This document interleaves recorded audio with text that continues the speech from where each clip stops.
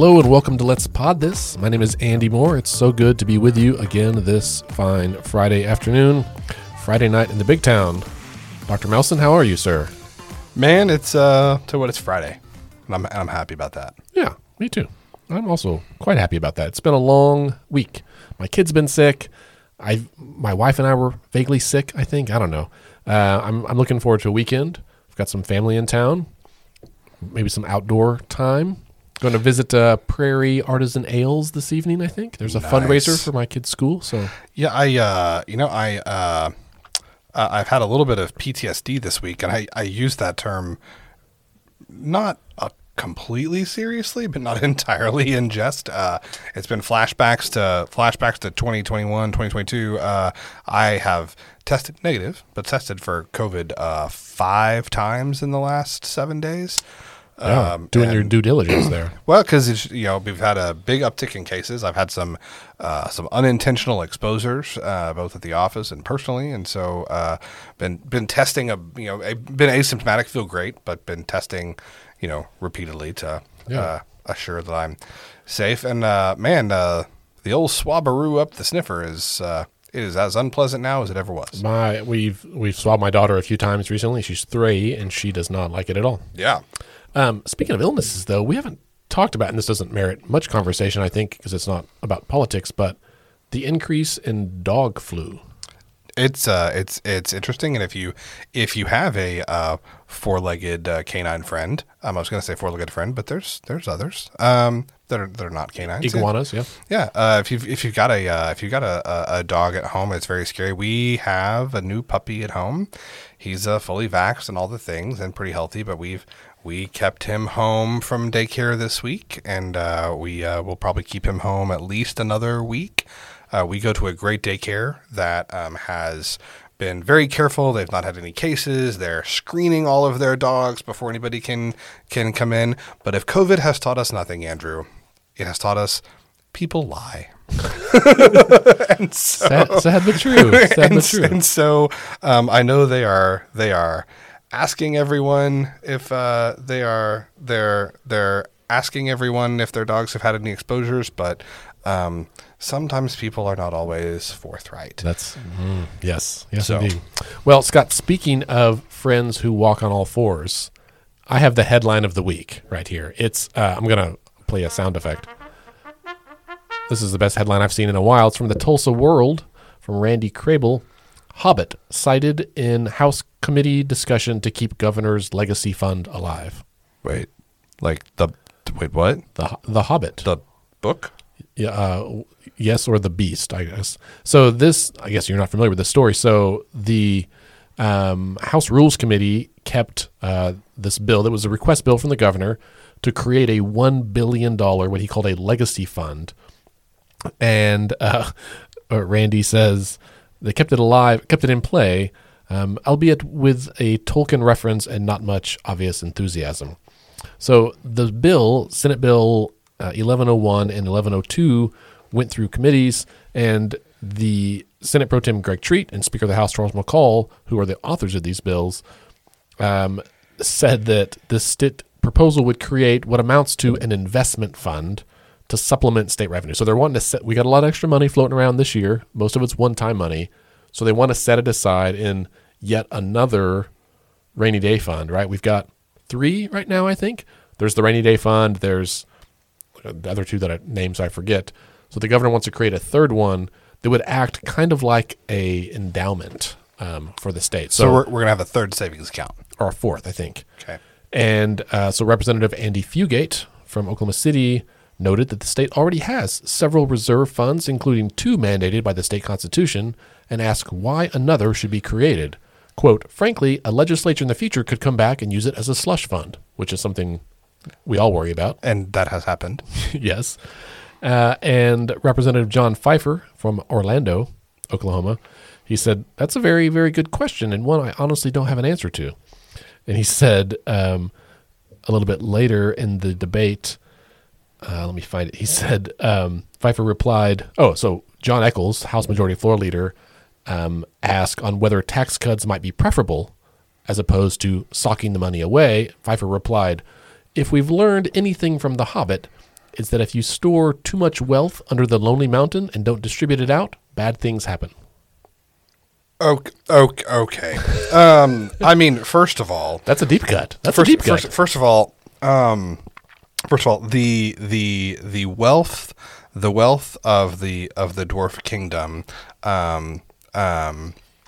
in Under the Lonely Mountain was not, first of all, distributed out. It wasn't taxed. Okay, they owned a mine, right? The Lonely Mountain was a giant mine. They didn't collect wealth by taxing the good people of Dale, right? Well, they were job creators, and they created their own wealth. Is that what you're saying? No. I'm saying they're like Elon Musk, who inherited an emerald mine, right? That's fair. Okay, like that's fair. they went to a mountain and found a bunch of gold and said, "Oh, we will live here where all of the gold is." Right. And then they got eaten by a dragon. Yes, that's correct. But how many listeners do you think have already turned off this episode? Be like, oh my God, they're talking about The Hobbit. I have absolute faith that our listener base is as much into Tolkien as I am. Both those listeners are probably nerds like us. I will also say, this is an aside, I listen to books on tape to help me fall asleep at night, but I only listen to books that I know very, very well. Mm-hmm. Like, I don't listen to books that I'm like, ooh, I want to read this book, so I'm going to listen to it. Right. I listen to Harry Potter or The Lord of the Rings, or I had to stop listening to The Hobbit to fall asleep because the version of The Hobbit that I had was narrated by Andy Serkis, who is a fantastic actor and an incredible voice actor. He was the voice of Gollum in the Lord of the Rings movies as well as in The Hobbit. Yeah. And the problem is every time I would fall asleep for like 4 nights in a row, I woke up in the morning with Smeagol screaming "Precious" in my ears at like 12:30, so I had to stop. But that's I could just see you like sitting up like right, because it was like my precious, yeah. And I was like, what happened? Oh, now I have to try and go back and to that's sleep. a creepy sound by itself. I mean, yes, right.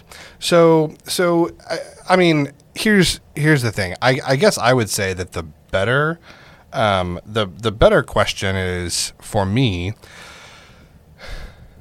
I mean, one, do we need another savings? Like, do we need another endowment account? Number one. Number two. Answer to one is no. Right. Well, we're talking about cutting taxes because we talk about it at every legislative session. One question that I have, has anybody done the math? Looking at the current rainy day fund, if we cut taxes by, say, I don't know, 0.25% or whatever they're talking about for income tax, which would be permanent, right? The legislature, I mean, you need a 75% threshold in both houses to undo it, which is a heavy lift. And I would say probably impossible. And then we have a revenue shortfall in 3 years. Obviously, this is dependent on like how big the revenue shortfall is. But I am curious, how long would our current savings last? So, we shouldn't be talking about a bigger savings account. It's big enough, but we also shouldn't be talking about cutting taxes either, right? Like, why would you create a savings account and then put yourself in a position where you're going to use it? Right. That's exactly right. Like, we know that hard times are going to come, right? Even if we do everything right, hard times are going to come, which is why the money's there. And if we spend it before then, we run the risk of it not being there and being in a really bad spot. A better data point for you, Scott, is I think that, and I know this is from OK Policy. I think their number of the day yesterday was if the legislature cut the taxes by it was 1/4 or 3/4%, the average Oklahoman would save $93 a year. Right, so that's less than $10 a month. How much would the top 1% save? Oh, quite a bit more. I'm sure, right? So like anything like that is across the board is much more money for the wealthy. So that's, I mean, a huge argument against doing that kind of thing. That bill passed, but it has the title off and the enacting clause stricken. So we'll see what happens. That doesn't bode well for that bill. But stranger things have happened. I guess we'll just wait and see what happens with that bill. Who knows? But while we're talking about the governor, Scott, we should talk about the governor disbanding the state's homelessness council that has been around for like the better part of 25 years, right? It's like a 26-person council. It's been around for a long time. It's called the governor's or the Interagency Council on Homelessness. And Is he breaking it up because he feels that we've solved homelessness in Oklahoma City? Or in Oklahoma? I don't think he didn't say that, but reporter Kayla Branch did bring this up during, I assume it was during the governor's media availability today, and she has a transcript of it that she tweeted about. Scott, should we read this? Yeah, let's do it. Who do you want to be? I'll start with Kayla. Now, the first thing kind of comes in mid-sentence, so I'm just going to roll with it. Listeners, indulge us. Scott, are you going to do an accent? Are you going to? No, I'll just read it. Well, I mean, you can do whatever you want, man. I assumed some kind of British or Australian. No, I'm just kidding. Yeah. So I think Kayla says, I want to ask you specifically in your mind as the governor of the state of Oklahoma, as we look at homelessness increasing around the country in the major cities here, even in other areas of the state, what do you believe needs to be done? How do we get more people housed? How do we address this problem that in municipal races all over the state, people identify as a top issue facing the city? What do you think needs to be done, regardless of what commission exists or doesn't exist? And obviously, no obligation to read his whole response unless you want to. Well, so he says, we're supposed to take this piece by piece because it really, I think it does merit a response. But he says, first, this quote, well, I do need to address that. I was surprised with all the news media. I've never seen a report from that commission. Okay, halt. This is Scott. Follow up. Have you ever asked for a report from that commission? You've never seen one. Have you asked them for one? Going back to the governor, he says that thing has been in existence for over 20 to 25 years. Again, the amount of boards and commissions that just kind of get around and hit the taxpayer and you pay for mileage and all this kind of stuff. Okay, another pause. Yep. I wonder if the cost for mileage for the boards and commissions is less than or greater than salaries of new cabinet positions. So going back to the governor, we needed a fresh set of eyes on there. So some 25-year-old commission, I didn't think that was moving the needle on homelessness. But that's a big, big question. I mean, I know that the legislature did a really good job of putting money into mental health. That's not the question. They did. That's something that's a huge focus. We have a task force focused on mental health and how we can do that. We passed bills to allow our law enforcement officers to deliver people to a mental health hospital. So this is a key phrase. We passed bills to allow our law enforcement to deliver people to a mental health hospital. We invested in OU Children's Center, the Griffin Center in Norman. We're going to rebuild. We're going to put $84 million into that. So a lot of this has mental health issues.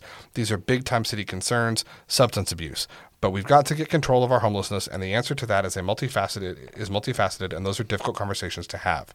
Some of it is state-funded and state-directed as far as the mental health aspect of it, but it's also getting these people to help that they need. So one, he's making the assumption that any person who is unhoused is suffering from a mental health condition, which is not necessarily true. Right. Let's just draw a direct line. He's saying the problem of homelessness is mental illness. Right. And then he is saying that the right thing to do with people who are struggling with mental illness is to put them into a hospital. Right? Are we familiar with sanatoriums, right? We're familiar with asylums, which were shut down in the 70s by the U.S. Department of Justice due to rampant abuse and neglect. Right. I may have said this on the podcast a few years ago, but I used to work for the state of Texas at a state facility that used to be one of those places. My office used to be a restraint room where it had on the wall a board that was bolted to the wall and still had the metal loops where they would chain people, and there's a drain on the floor where they would just chain you there and let you just urinate on yourself if you were acting out. It was, when I found that out, I was like, I cannot do work in this room. It was exactly as horrific as I would imagine from Hollywood movies about it, right? Right. So that was his first answer, but then Kayla had a follow-up. She says... Is this her follow-up? Yeah. Maybe it is. So it says, but it's also getting housing, right? I mean, the key to solving homelessness is more people being housed, and you have to have a higher supply of housing, and those are, again, very complicated. I'm not saying you should be able, but I'm curious, in your administration, what is next other than just not renewing the commission? Are you relying on other people? Is there something else you'd like to do? Do you want to hear from experts in the field? What are you, this isn't going away in the next 3 years of your term. And then he says, quote, this is a quote, listen, here's the deal. Building housing, giving people free stuff is not the answer. You can go look at what other big cities have done to try and house people and build housing or put them up into hotels. So just kind of insert here. Other big cities do housing first. That's what they do. And it's, I am not an expert on homelessness. However, my understanding is that in fact, the best, least expensive, most cost-effective solution to homelessness is actually supplying folks who are struggling with homelessness with free or low-cost housing. That is the answer. That is the solution. So when he says building housing, giving people free stuff is not the answer, in fact it is. And that's not my opinion. That's backed up with data. People need jobs. People need jobs. They need the mental health. I'm back to the governor now. They need mental health that they need. They need mental health that they need. Okay. There's the drug addiction. And there's people out there that for whatever reason are refusing to get the help that they need. So we have a lot of nonprofits. We have a lot of churches around this issue. I am unaware of a church of homelessness. We have investments in mental health. We need to force these folks to get into mental health facilities. Okay? Listen to that. We need to force these folks to get into mental health facilities. Yeah. So the answer that the governor is proposing to homelessness is to forcibly, if you're charitable, forcibly hospitalize. You can also say incarcerate people into mental health facilities. Mm-hmm. Institutionalize. Right. He says, but we're not going to allow tents. As long as I'm governor of Oklahoma, we're not going to build housing. Wait, okay, stop. So no tents, but also no houses. Right. No tents, no houses, just hospitals. And hospital is a generous term. Right. We're trying to get them help, to get them the job that they need. There are so many answers to this, except he doesn't seem to have any. The investments in career tech on reskills training is very, very important to me, and how we're investing in our different educational systems. And if you want to get help, we can get you help. But if you don't want to get help, there is not a lot that society can do. That's not true. Right? Yeah, There's right. there is actually a ton that society can do.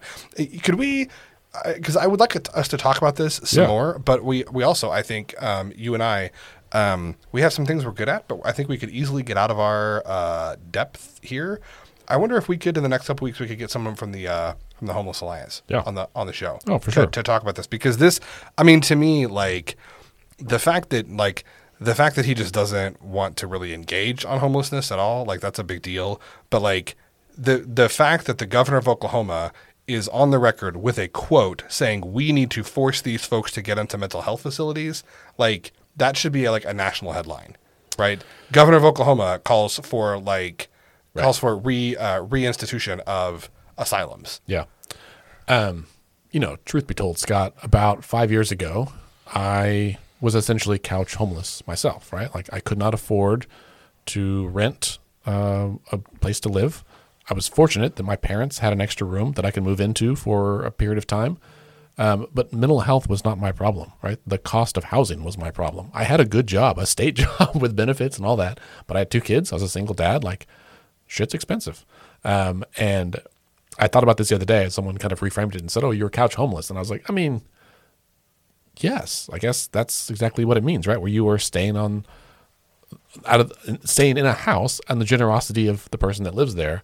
And that was a really, I think, stark realization. And that is a good scenario. That is not the case for many people. I spent the first 20 years of my career working with folks who live on the streets who actually do have mental health issues, and many of whom also have housing, right? That's right. I think the governor trying to connect the dots of saying the problem that if homelessness is the problem, the root cause is mental illness and substance abuse. That is not necessarily the case, right? It may be the case for some people, right? But the solution to homelessness is homes, right? That's a pretty easy one, right? The solution to hunger is food, right? This is not rocket science. So I disagree with the governor and does the data, right? And this is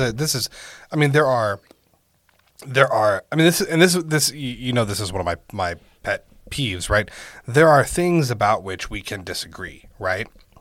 you can disagree whether the best way to incentivize a business is a tax incentive, or the best way to incentivize a business is, maybe having a strong educational system in your state, or whether the best way to incentivize business development is a great transportation infrastructure. Like those are, and I would say that everyone, most people who would advocate for those solutions in that example could all point to successful anecdotes or even data that supports their position, right? When the governor says there is nothing that society can do, that's not a disagreement that you have with him. He is wrong about that. Right. He's wrong. Yeah. Right. When he says that like housing and giving people housing is not the answer, he is wrong about that. He can have his opinion, but his opinion is not supported at any level by like facts. Right. Right. Well, even his comment in that first section of saying the solution is not to give people free stuff, like that makes me cringe. And also, does that mean he's planning to charge them for the mental health services and the institutionalization? Right. Like that seems ludicrous. I mean, but we gotta fund the tax cuts somehow. And I mean, it makes sense to me that we would give the wealthiest Oklahomans a tax cut and pay for it by charging folks struggling with homelessness for their housing and mental health services. Speaking of this, did you watch the video I sent you yesterday from last week tonight about homeowners? Not yet. Oh my gosh. About HOAs, but just I know I'm going to love it. Listeners, if I can find it again, I'll put a link in the show notes, but there was a recent episode earlier this week, an episode of Last Week Tonight with John Oliver, where he does a deep dive, it's about 23 minutes long, into the topic of homeowner associations, HOAs, right? Community organizations, and what a bonkers deal that is. They are essentially little fiefdoms that operate outside the law because they're allowed to by law. It's nuts. Yeah. They can repossess people's houses. One of the guys in there had his house repossessed by the HOA for $3.54, and they evicted him. His HOA evicted him because he was behind on his fees. That was the whole deal. It's absolutely nuts. Man, I better see if I owe my HOA anything. Do you have one? I mean, it's yes, because it's the historic. Oh yeah, ours is voluntary. Like it's like $25 a year that like helps, and we all chip in and like mow the median together. Right. But I've lived in an HOA when I lived in Edmond in a gated community, and fancy. Well, it wasn't that fancy, but it was like, and I was on the board actually. That was my first. I wasn't elected. I just applied and they accepted me because no one else wanted to do it. But I was like, I think my job there was to hold back the march towards authoritarianism of the HOA president. That's what he wanted to do. I mean, what I've said about HOAs, right? No. They are for... No, I'm not going to say it. One of our two listeners may serve very well on their local homeowners association. Oh, sure. We've got friends that serve on HOAs, and you're probably doing good work. This is not the case, but 82% of the new homes that were sold last year were in HOAs. 82% of the homes in America that were sold last year were in HOAs. Wow. They're taking over. They've exploded since the early 90s on like their prevalence. When are they going to start having their own, do you know what somebody should do? They're putting up traffic cameras. They should have a militia. I guarantee there are HOAs with armed guards out there. 100%. No, they didn't talk about it, but they should have militia, right? A well-regulated militia. Just like it's essential to the security of a free state. Dudes in coats like marching around. Don't give them ideas, Scott. Just drills on the golf course, right? Right on the. But that's the thing. It's not even golf courses. It's on like the fairway. Just regular neighborhoods. You don't even have to have nice amenities. Like, it's just. I mean, the neighborhood I lived in with the HOA, we had no pool. We had. I mean, our park, and that's a generous statement, was like a playground by the gate with a few picnic tables, and our dues weren't that much. It was like $250 a year. It was reasonable, but it was still. I was like, this is going to go badly if we don't rein this in. Anywho, listeners, you should watch that. It's a real uplifting story. A real humdinger. Scott, let's talk about the State Department of Education. Scott, I'm just going to say it. We have a new sound effect this week. This is our Ryan Walters sound effect. It's like Pruitt Watch, but this is Walters Watch. I do love the alliteration. That is good. Yeah. So this is the theme to Debbie Does Dallas that I found for free online. We chose this because Walters so often talks about pornography in schools. Now, this story is not about pornography in schools. This story is about how Walters is no longer the Secretary of Education for our state, right? This was an appointed role, appointed by the governor several years ago, and because the governor has a new term, he was going to have to be reconfirmed by the Senate. It sounds like, Scott, that the Senate was not keen on reconfirming Secretary Walters. Yes, he has not been known for making a lot of friends at 23rd and Lincoln even before he won his election as state superintendent, but even certainly since then. So I was not surprised by this. And then A.G. Drummond came out and issued an official opinion saying that in the news again that you can't draw salaries both as a cabinet secretary and as an elected official. Yeah. Now, there was some consternation about this because Sandy Garrett, a previous superintendent who also served as Secretary of Education, did both at the same time. That's like 20 years ago. But the difference is that when Sandy Garrett was in office, the secretary role was largely ceremonial, but now it has some actual decision-making power, and that's why you can't do both. Yeah. It's also interesting because, Walters, I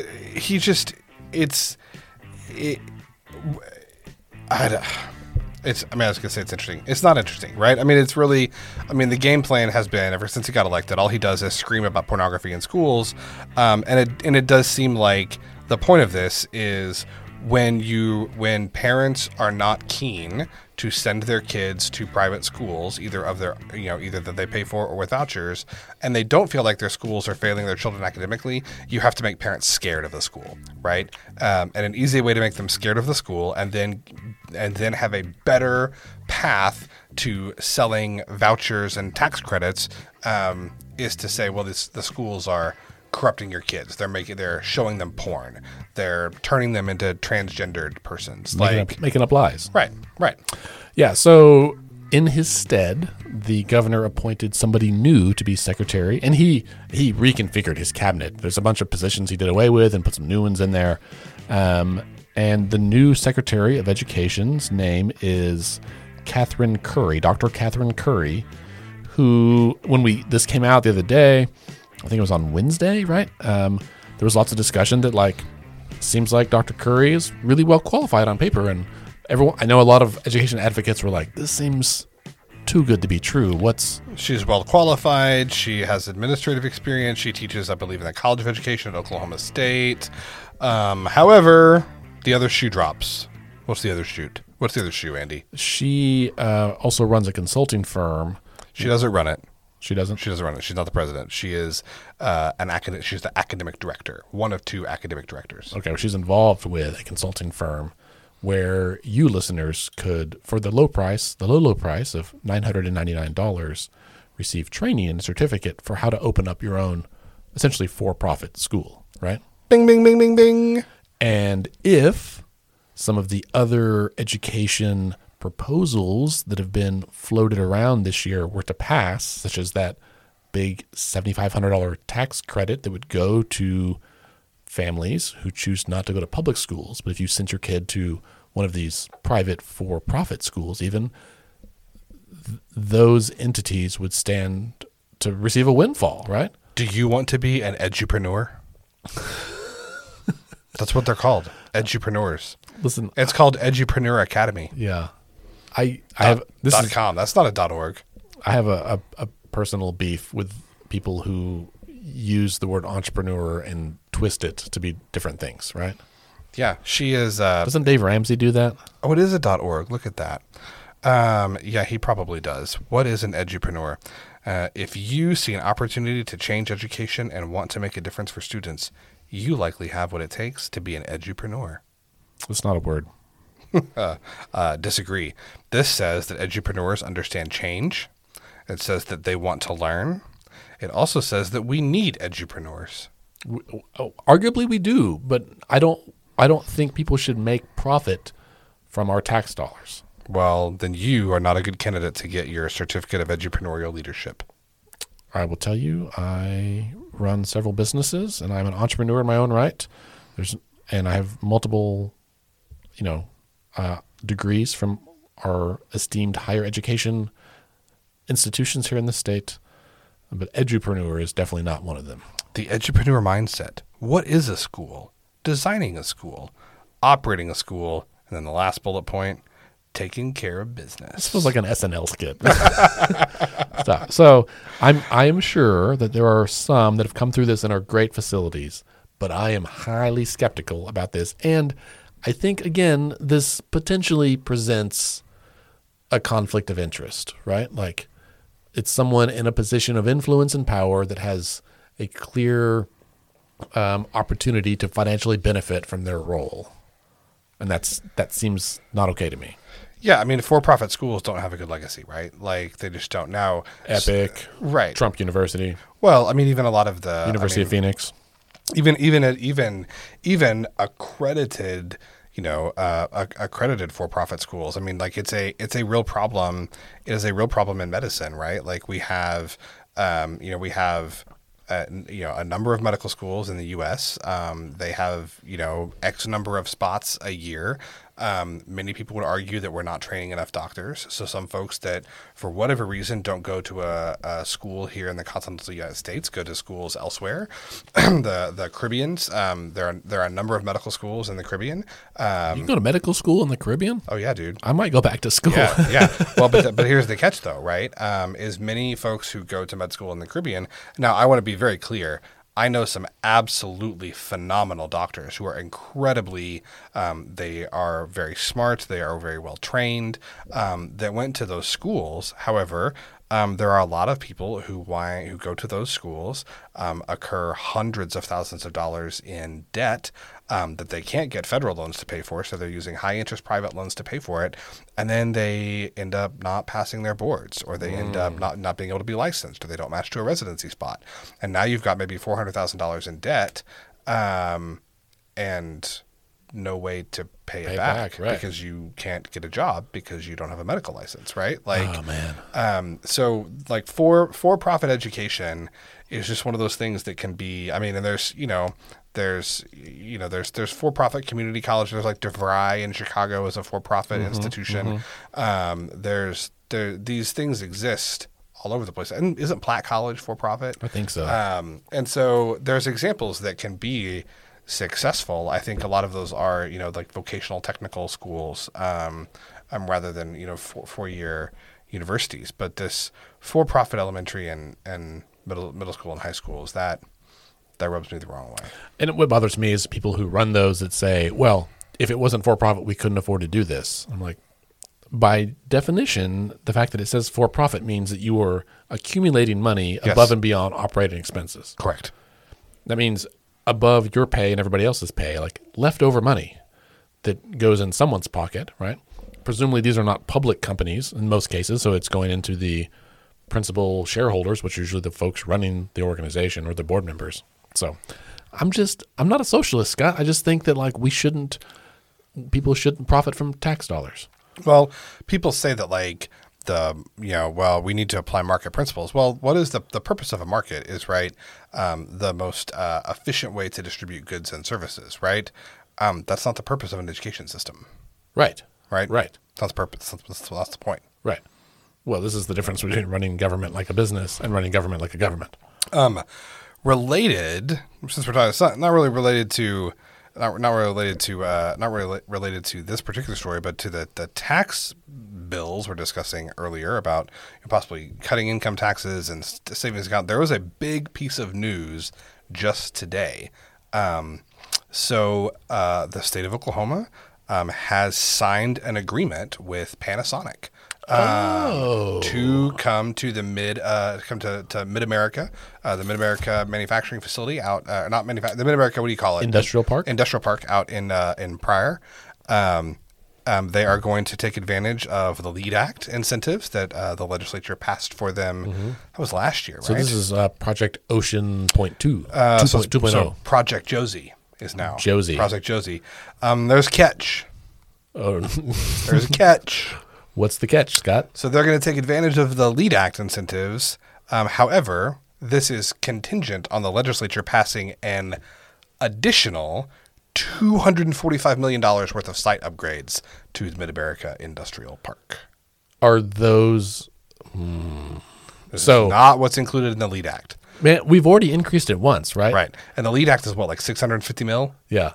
So Like that? it was like 650, and then we had to up it to like 800. So now the Panasonic says, okay, we'll take it if before we get there you spend $245 million on site improvements. So the golly, I thought I have to go back and look, but I thought the original LEAD Act required the vendor, right, and required Panasonic to make some site upgrades. I think that is correct, but I think they don't want to.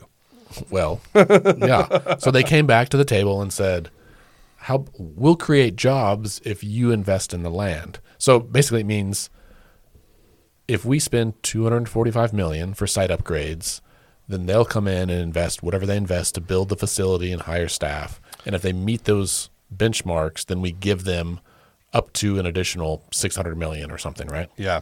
So I'm reading here for this. So this is all like, this is today, right? The Department of Commerce has confirmed that the state has entered into an agreement with Panasonic in a deal that could, not will, could result in 3,500 new jobs. Governor Kevin Stitt said the economic development deal would result in a $5 billion investment in the state. After the Oklahoma House saw a copy of the contract on Wednesday, Speaker Charles McCall said the deal does not meet the qualifications for Panasonic to be eligible for $698 million in the economic development incentives. The House reviewed the contract 2 days ago and notified the Department of Commerce, the governor, to inform them that it does not meet the criteria and give them an opportunity to correct it before the deadline. McCall said the company must sign a contract free of contingencies in order to be eligible for LEAD Act funds. The deal is, so what this is coming down to is the Senate is on board. The Senate is on board. Speaker McCall is saying the House is not going to pass this $245 million in extra incentives unless, what do you think, Andy? What do you think McCall wants? Tax cuts. Correct. The Senate does not have an appetite for tax cuts. Wait. But McCall says, we will only spend the $245 million extra dollars if you agree to let us cut revenue. That doesn't make any sense. It does if you want to be governor in 2026. We'll only spend the money if you let us spend more money, Correct. is what they're saying. Correct. Or bring in less money, essentially. Andrew, just so you know, tax cuts are not spending. Right. No, they are cutting revenue. That's like Scott, that's like saying, I will only buy this Cadillac if I can take a 10% cut in pay. Right. If you went to your boss and said, listen, I want to buy a new car, but I'm only going to buy a car if you cut my pay. And that is bonkers. My boss would say, I don't care what you do about the car, but I'll happily cut your salary. It's nuts. But that is no way to govern, man. That's no way to run a state. Right. But McCall wants to run for governor, saying he cut taxes in his last term as speaker. I know McCall does, but I'm talking about, I want our listeners to understand how crazy this idea is. It's good for Oklahoma, Andy. No, it's not. It is. Do you know why it's good for Oklahoma? I know you're being sarcastic. Because the best thing for Oklahoma is for Charles McCall to be governor in 2026. Oh my gosh. That aside, like, this is just bad news from a financial standpoint. No one could manage their home budget this way. I used to live with a guy in college. Okay, but I'm going to stop you right there. Okay. So this is a pet peeve of mine, and you've opened the door. Okay. No one could manage their home budget this way. Or their business. However, that is entirely irrelevant because how you and I manage our budget every month to pay mortgages and for groceries and car, for our car and gas and whatever has absolutely nothing to do with how one should manage a, $6 billion, $10 billion, what is it? Yeah, 8 or 10, yeah. $8 or $10 billion budget for a state of 4 million people. The two things I God, I get so worked up about this because, a family can't just keep putting money on their credit card. No, they can't. But you know what? A family doesn't have an economy, and a family is not a state. A family doesn't collect taxes. A family doesn't provide service. Like, you are right. You're right. A family of 4 cannot just print money to like pay their bills. But you know what? A family of 4 is not the United States of America. Well, like this is true. You are right that like a family cannot run their budget. You would never, like, in your example is correct. You would never say, well, I'm going to buy the Cadillac if you're going to cut my salary. Like, yes, this is not how a family would run their budget, but how a family runs their budget has not a thing in the world to do with how the state of Oklahoma should run its budget. It's a point well taken. And I hope, take a deep breath. I do need a button on our soundboard that says, and another thing. The truth, though, Scott, is that whether it's your home budget, it's your nonprofit organization, it's your for-profit oil business, or it's the state of Oklahoma, at the end of the day, it's money in and money out, right? And Oklahoma has a bad habit of deciding to reduce the money in while still spending money out, right?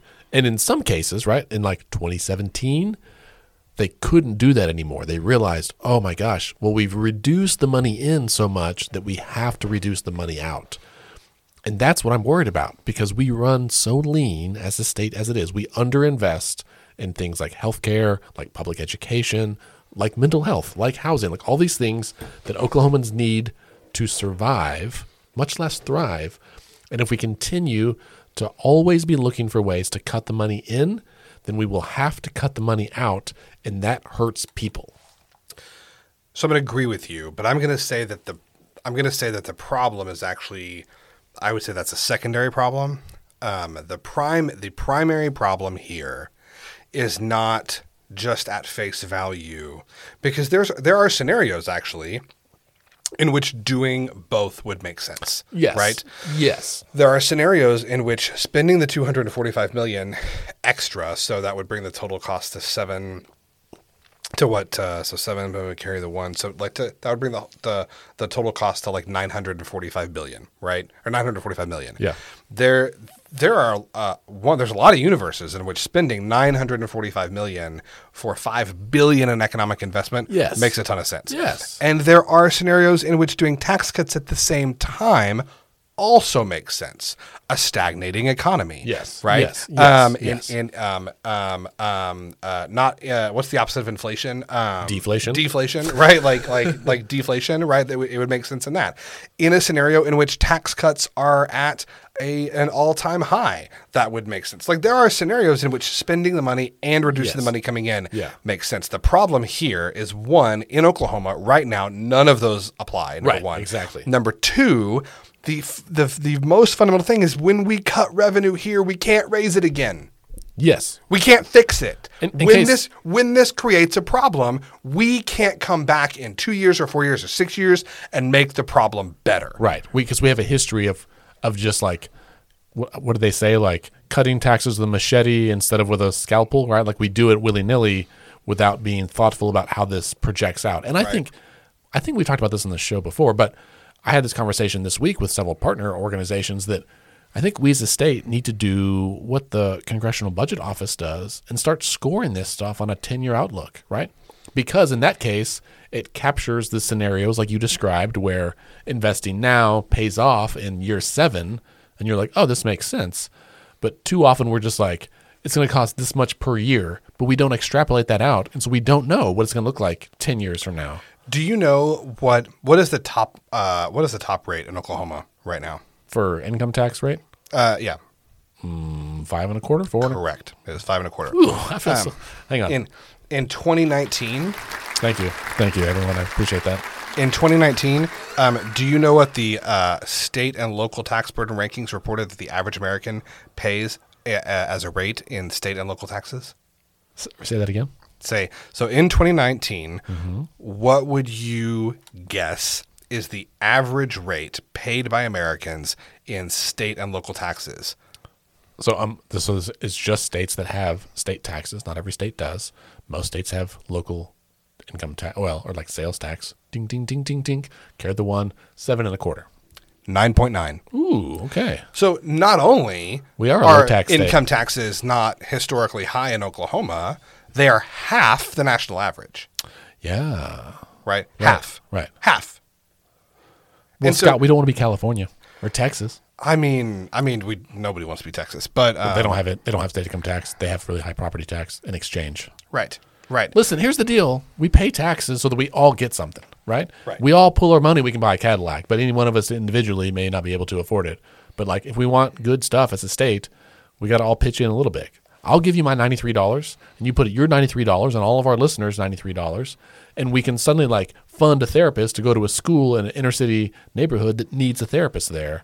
Right. This works. Right. Like I know that they're like, and people will probably kill me on Twitter for this, but like, I don't have a problem.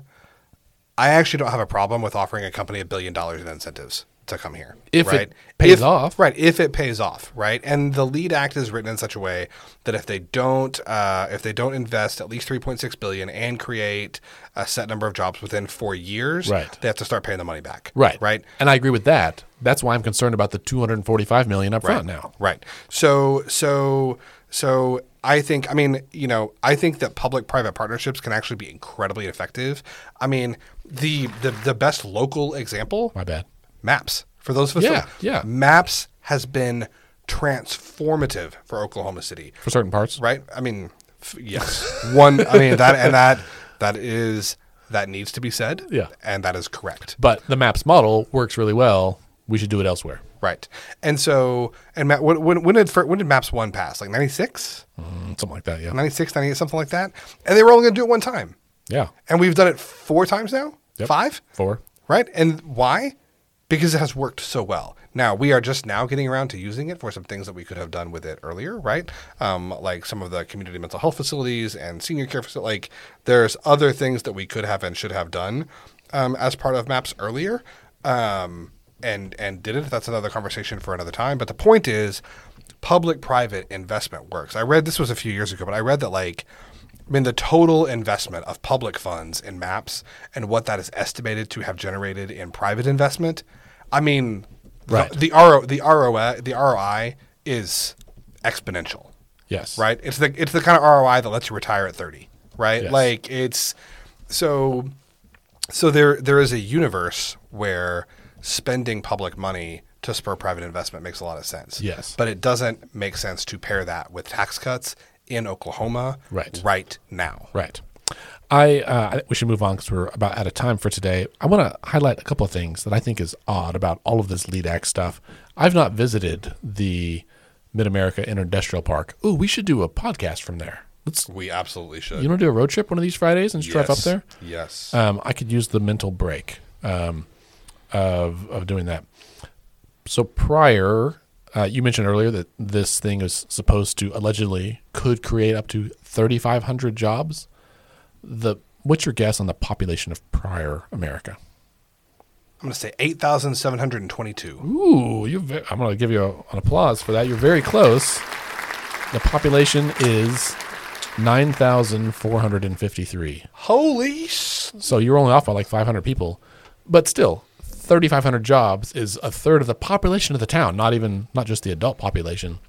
And now Pryor is close. It's northeast of Tulsa. It's about 45 minutes northeast of Tulsa.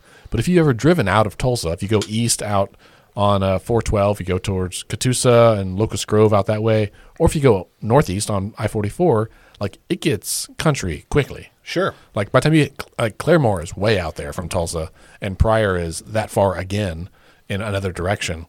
And so it just, I'm not saying they can't do it or people won't move there, but it just seemed like a little interesting. It would be way out there for that.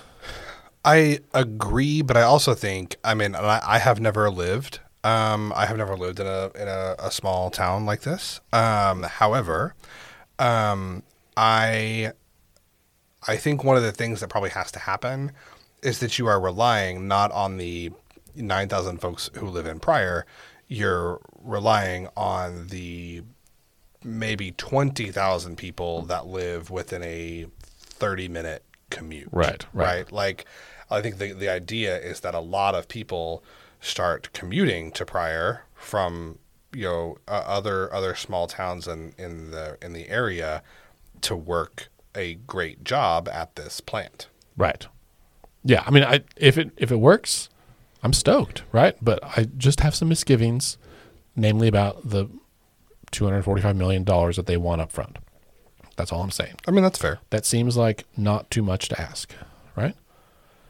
Yeah. I'm going to look at that county of the population, but I don't have time right now. All right. Well, Scott, I think we are about out of time for today. Looking at our notes, is there anything else that we should highlight? Oh, I thought we should highlight things that people should go read about and we can link to in our show notes. One, the Tulsa Race Massacre grave search. So they found what they called major scientific breakthrough. They found some remains and they've got DNA profiles of those people. They don't have a match yet, but they're working on it. I think that's a huge deal. That is a huge deal. That's very, I don't want to say that's exciting is not the right word. What's the right word? It's impactful, right? Yeah, like, sure. There you go. It's an achievement. And I think for, our friends and neighbors whose ancestors were victims of this horrific event, it could bring about some small sense of closure, right? The whole process of unearthing these graves and doing this stuff is really difficult. But there's, hundreds, thousands of people who have big question marks in their family tree. And I think that's a big deal. Also, I think a win, at least temporarily, is that the Oklahoma Turnpike Authority notified its board and consultants Tuesday that all the work that they're doing on the $5 billion Access Oklahoma expansion will be halted as they are confronted with multiple lawsuits and an investigative audit by A.G. Drummond into how the Turnpike Authority has kind of gone about this. Because they lied and did it illegally? That's possible. But, as a reminder to listeners, this potentially intersects with members of the legislature who sold their property for a hefty profit in this. There's a lot of big question marks there. No, none of them would ever do that. Lots of big questions. Just like none of them would ever, write a law that says that family members of legislators can own tag agencies when their wife's about to inherit a tag agency. Right. That's never happened. We talked about that last week. Go back and listen. All right. That brings us to the end of this episode. Scott, thanks for being here today. Thank you. Apologies in advance. I will not be here next week. Yeah, I don't know what we're going to do next week, but I've got a few leads, a few ideas. We got some new guests we're going to bring in, and I'm excited about it. Listeners, thank you for being here. If you have suggestions or requests for guests' topics, please send us an email at podcast@letsfixthis.org. We'd love to hear them. We try to incorporate those as often as we can and make schedules align. That would be absolutely great. We don't have any elections coming up, but on April... Can I also say about that? Thank God. No elections? No elections. Yeah. I needed a minute. Yes, but we can't sleep, Scott. We got to be vigilant. No, the off season's when things get done. That's right. Well, we've got to register voters. That's what we got to do. We've got several months before the next election. We got to get after it, folks. So championships are won in the off season. That's 100%, right? Pump the iron. Dude, it was leg day the other day, and I'm waddling. It hurts so bad. Anyway, on April 22nd, there's an Earth Day Festival in Oklahoma City. We're going to be there registering voters. If anyone is in Tulsa, there's a Black Biker Rally coming up next month. We'd love to have a contingent up there registering voters. I know they're bringing folks from around the country, but we should have a booth and talk about what's happening in Tulsa and how to get people involved. That would be amazing. And if you have ideas for how to get out in the community, let us know. Also, let me stop the music. Mark your calendars, listeners. June 15th, 16th, 17th. That's when CivicsCon is going to happen. We are just days away from inking a deal with a venue. We've got a bunch of really great sessions lined up. We'll have full details here by the end of the month, but go ahead and put a hold on your calendar. It'll be probably 2 of those days. We just haven't nailed down yet. June 15, 16, 17. Are you going to make the contract contingent on site upgrades prior to the event? That's right. If only. You have to upgrade us with sandwiches. Yeah. All right. On that note then, Oh, what happened to my music? Oh, I think we ran out of song, Scott. Well, we'll just start it over. Here, we're gonna switch. We're gonna go out on this note, Scott, because I know it makes you smile. Hello, listeners. If you've stuck around this long, we're approaching 1 hour. It's the witching hour. It's time to pony up to your speakers. Get your voter registration out. Your pens inked. Pour yourself a glass of Merlot. Little Bordeaux. We can't even. We're so. All right, listeners. Thanks a lot. Have a good week. Don't forget that decisions are made by those who sign up. Oh, not sign up. Show up. What? Redo. Outtakes. Let's try that again, listeners. Don't forget that decisions are made by those who show up. Have a good week.